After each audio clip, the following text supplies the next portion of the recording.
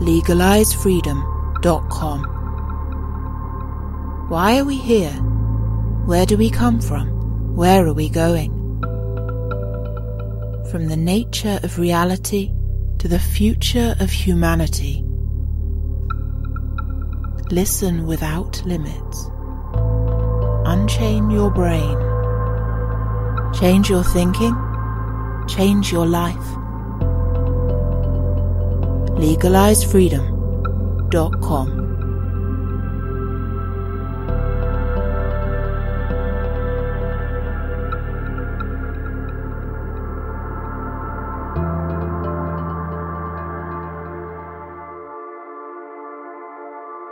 Greetings and welcome once again to LegalizeFreedom.com.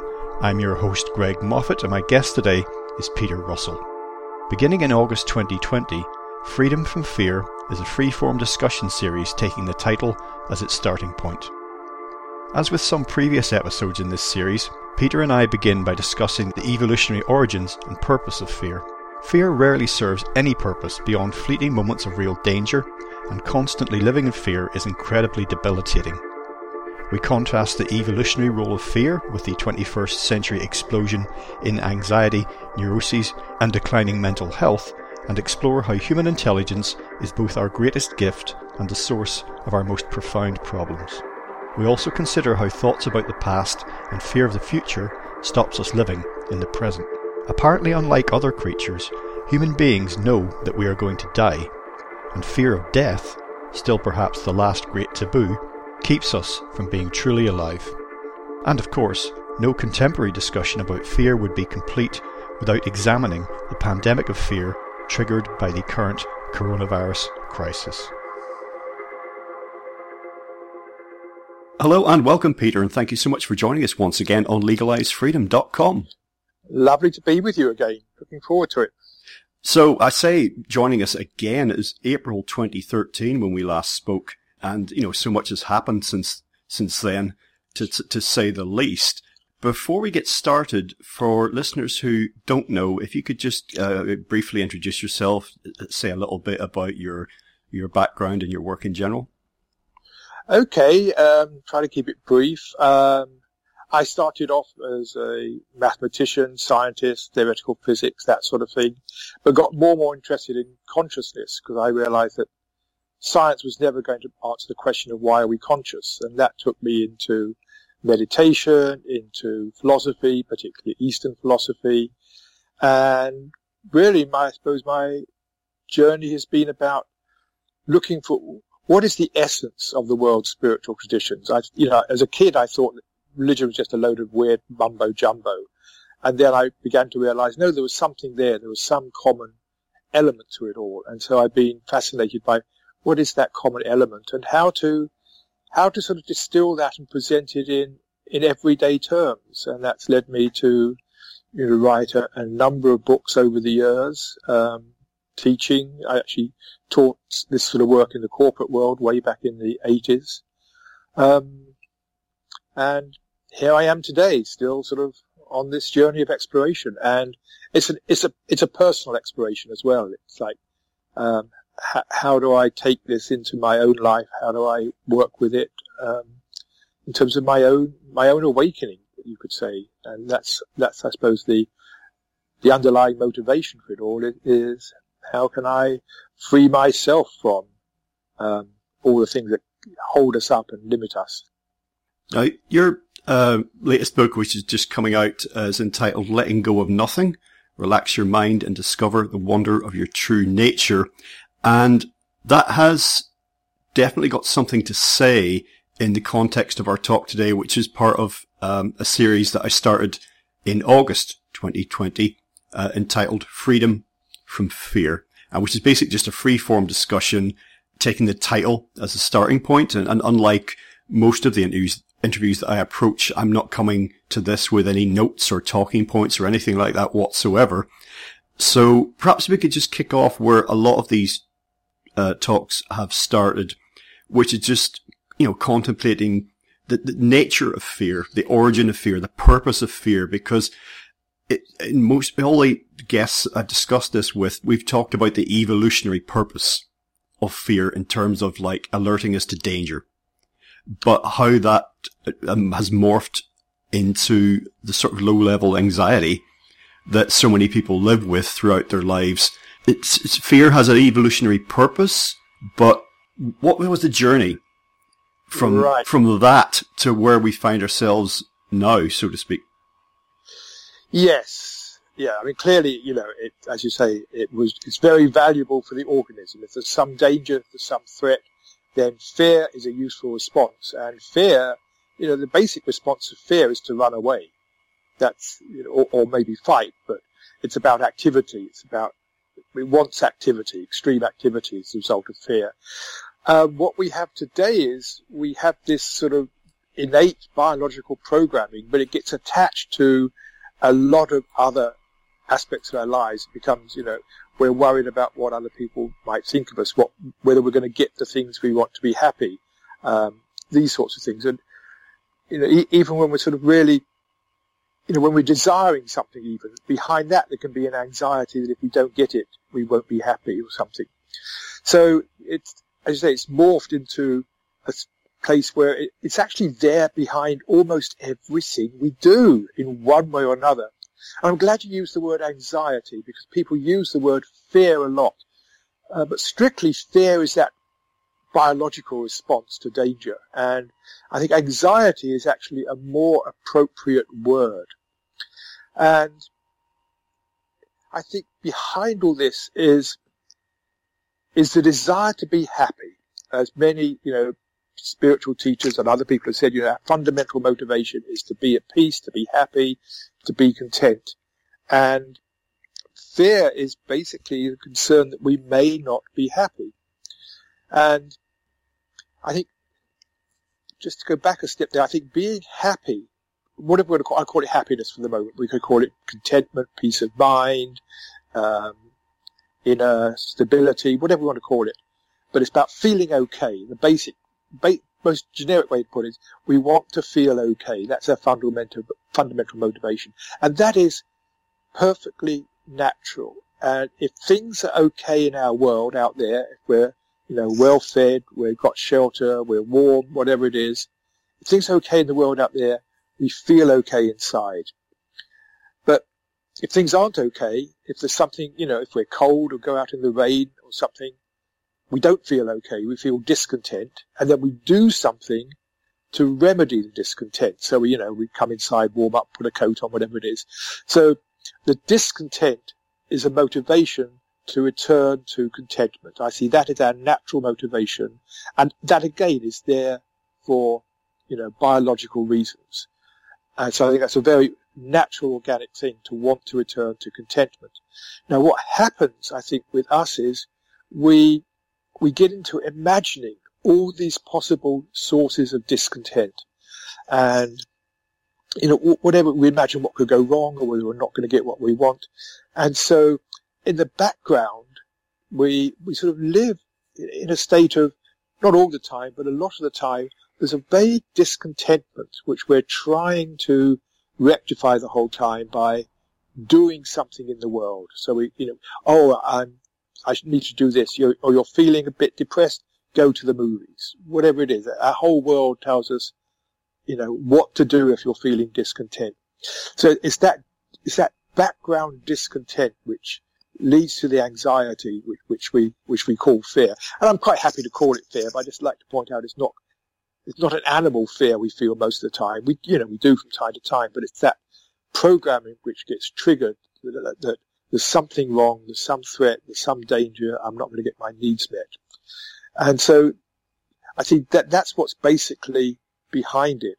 And we've created a world where, now with our creativity, our technology, our ingenuity, we can, create almost anything we want, can make the world any way we want it.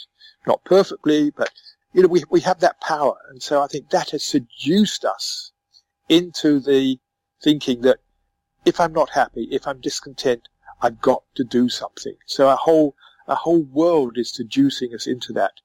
It's what I call the materialist mindset that basically says, if you're not feeling okay, you need to do something in the world. And in a way, there's an irony here, because when we start imagining something that may go wrong in the future, or we start going over something that we didn't do right in the past, or something that happened to us in the past, when we start imagining these things that went wrong or could go wrong, we're creating discontent. And then we try to remedy the discontent by doing something. And I think it's almost like a sad joke here is the reason we're not feeling content is because we've created in our imagination some form of discontent.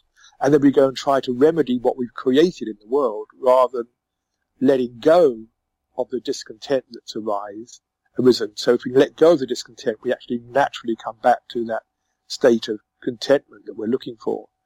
So that's how I see how we got into this state where most of the time we're in this, what you want to call discontent, anxiety, fear. It's there in the background most of the time. And we don't notice it. It actually feels so normal to be in this state, most of us. And then we'll have these moments of awakening where we let go, and it's like, oh, wow, I just realized how tense I'd become over this. Because again, fear, because it wants action, creates tension in the body, which creates tension in the mind.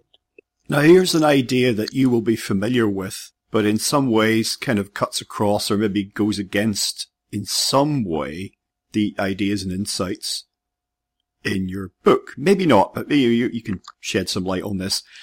I've been challenged recently by individuals in interesting conversations, and also by the events like many of us have of the last 18 months. The idea that happiness and fulfillment is somehow why we're here, because there is the idea that we choose to incarnate, whatever your cosmology or spiritual beliefs, we choose to incarnate in this place at this time, and that existence on Earth is basically part education and part battlefield, and that's what we're here to do. So just throwing that out there, that happiness and fulfillment, maybe that's not something that we should be seeking. Though I would draw a line between happiness and fulfillment, not equating them by any means. I think you can, you can be fulfilled doing something that isn't necessarily all about happiness. Right. I mean, I'm not sure we come here with any purpose. I don't, that's not part of that's not part of my cosmology. But I think, as I think we are deep down behind everything we do, we are looking for, call it happiness. I think that's the fundamental motivation behind everything we do. But then I think where we go wrong is we start looking for that. We start trying to find happiness in what we do. And so we fall into this pattern I was talking about. We're using the world, or often abusing the world, for our personal happiness. And that's because in a way we've lost contact with that quality inside us. And so that's where we go wrong. We start seeking happiness in the world, and often at, the expense of nature or our own selves or our friends or whatever.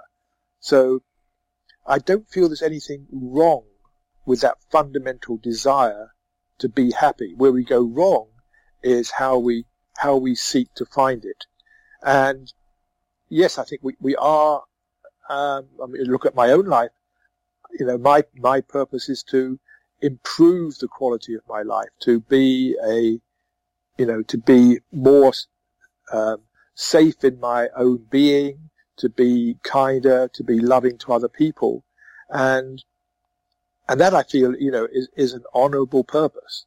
So I'm not quite sure what is the criticism of the people you're talking about? What is their actual criticism? I'm not quite sure of that. I guess it's just simply, another worldview, of what life is. And, you'll be very familiar with traditions and views of life, the universe and everything that do right. feel that, that we do come here for a reason, a purpose. I'm open to that. The jury's still out, I would say, but it's then the feeling that is kind of like an assault course. That's what that life is in a way. and it tests us, whatever different experiences we go through, and that serves a purpose as well. Yes. Again, I think the word purpose is where I slightly, as I said, I don't know whether we come here with a purpose or not. I don't take that as something to be too concerned about. Maybe we do, maybe we don't. I don't know. But maybe like you, the jury's still out. But I don't get too hung up about that. But as you say, life is like an assault course. Whether that's the purpose to be an assault course, again, I don't like to think about purpose. Life is an assault course because we're meeting challenges everywhere we go, and how we meet those challenges, how we respond to them is really, really important. And we can learn from that. We can definitely learn from that, and hopefully learn how to become better individuals as part of that. Now, I'm going to quote a few words from the notes of one of my previous talks in this series, which basically expounds the idea that the unique intelligence which allows humans to sit atop Earth's evolutionary pyramid, whatever you think about however we've messed up, there are some senses when we appear to be the peak of evolution on Earth, and we have dominion over all life on the planet if we so choose. And in some ways, our greatest gifts, our self-reflection, self-consciousness is the source of our most profound problems. So that which makes us most unique is that which makes us most accursed in a way. Yes. I think there is something in that. As this gets into a whole other area of self-consciousness and ego. I mean, what we have is self-reflective consciousness, which is the fact that we are not only aware. I believe all creatures are aware. They're aware. They're experiencing the world. I mean, if I look at, any animal, my dog, it's clearly experiencing the world. But I don't think animals have semantic language like we do. They have their own ways of communicating. Definitely, they communicate. What we have is semantic language, which is, the fact we can use words and combine words to create meaning. And that leads us to an internal process we call thinking, which is largely talking to ourselves in our head. We have conversations in our head about what's right, what's wrong, what to do, what's going on, all this stuff, what we're feeling. And then we become aware of this process. We become aware that we're thinking. We become aware that we're experiencing. So this is what's technically called self-reflective awareness. Our consciousness becomes aware that we are conscious. And then we start thinking, okay, so there's some self here that is conscious. And that's where things get a little tricky. If I look inside myself, I don't find a self that is aware, in the sense I find lots of thoughts, lots of feelings, that sort of thing, and experiences, what's happening. And then I find a lot of maybe self-centered thoughts, which is about what do I want, what do I need? And that's what we often call the ego, that sense of self. We call it the ego. But I see that it isn't really a thing. It's a mode of thinking we get caught up in.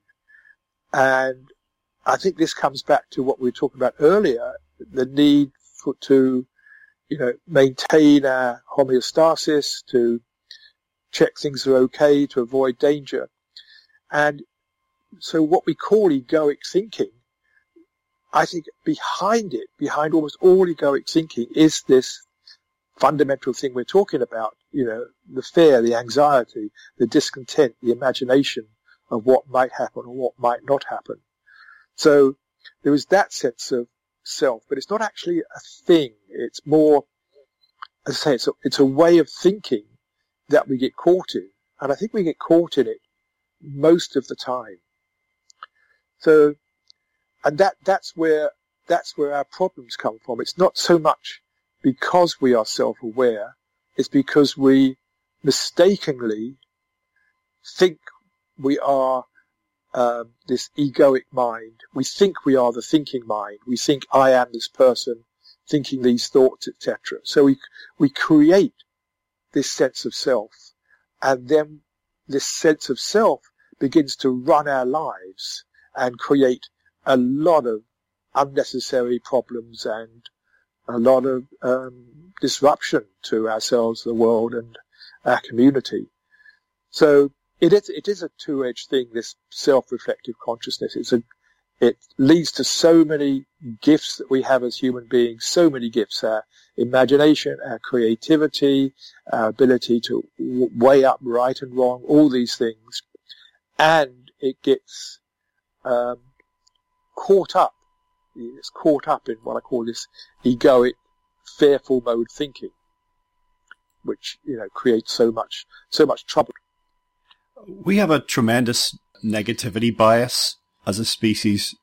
It seems obvious.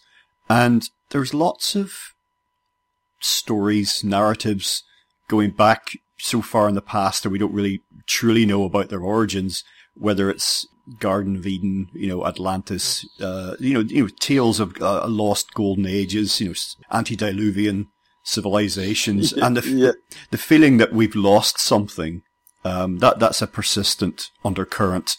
And I do wonder, if there's something about our consciousness that may have become corrupted for some reason or in some way that's made us the way that we are now.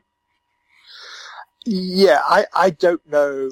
I mean, who knows what is, myth, what has some basis in historical fact. None of us know. We do know there were earlier civilizations and things. But I think this loss is something which occurs with us all every day. I think we fall from grace all the time. We fall from grace. It isn't something that happened in the past. I think it's continually happening to us when we get caught up in, the ego mind's thinking, when we get caught up in all this. Then we're functioning from a very limited consciousness. We get judgmental. We lose our connection with ourselves. We lose our connection with what I call our innate lovingness. We lose our connection with the present moment because we get caught up in thinking about the past or the future. So I see the fall wasn't something that happened, thousands of years ago or whatever. I think the fall is something that happens to each of us continually through the day. We keep falling from grace. We keep falling out of the beingness of the present moment into this worry and concern.